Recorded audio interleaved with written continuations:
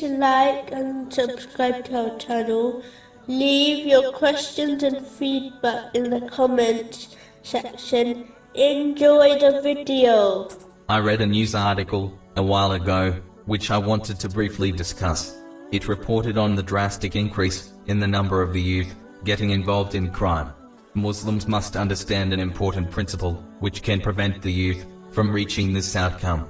Even though there are other obligatory duties on Muslims, yet the greatest of them is establishing the prayer. This is when one performs the prayer while fulfilling all its conditions and etiquettes, such as performing it on time. This is because abandoning the obligatory prayers, in most cases, is the first step, which leads to major sins and misguidance. This has been indicated in the Holy Quran. Chapter 29, verse 45. Prayer prohibits immorality and wrongdoing.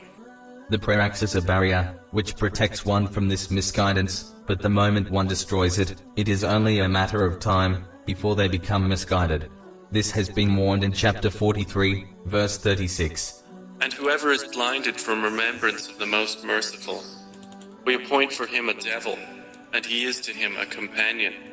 One only needs to reflect on the people they know, who have become misguided, and they will observe, in most cases, that the first step was abandoning establishing the obligatory prayers.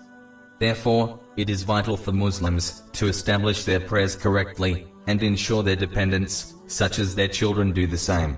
Parents must be proactive by encouraging children to offer their prayers, even before they reach the age it becomes obligatory on them.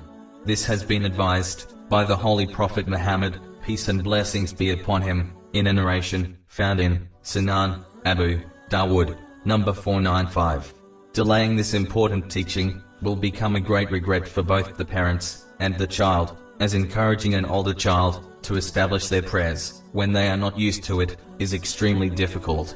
Parents should remember that they will answer for their failure to rightly guide their children on Judgment Day, as this was a duty on them, according to a narration found in Sunan Abu Dawud, number 2928. Chapter 66, verse 6.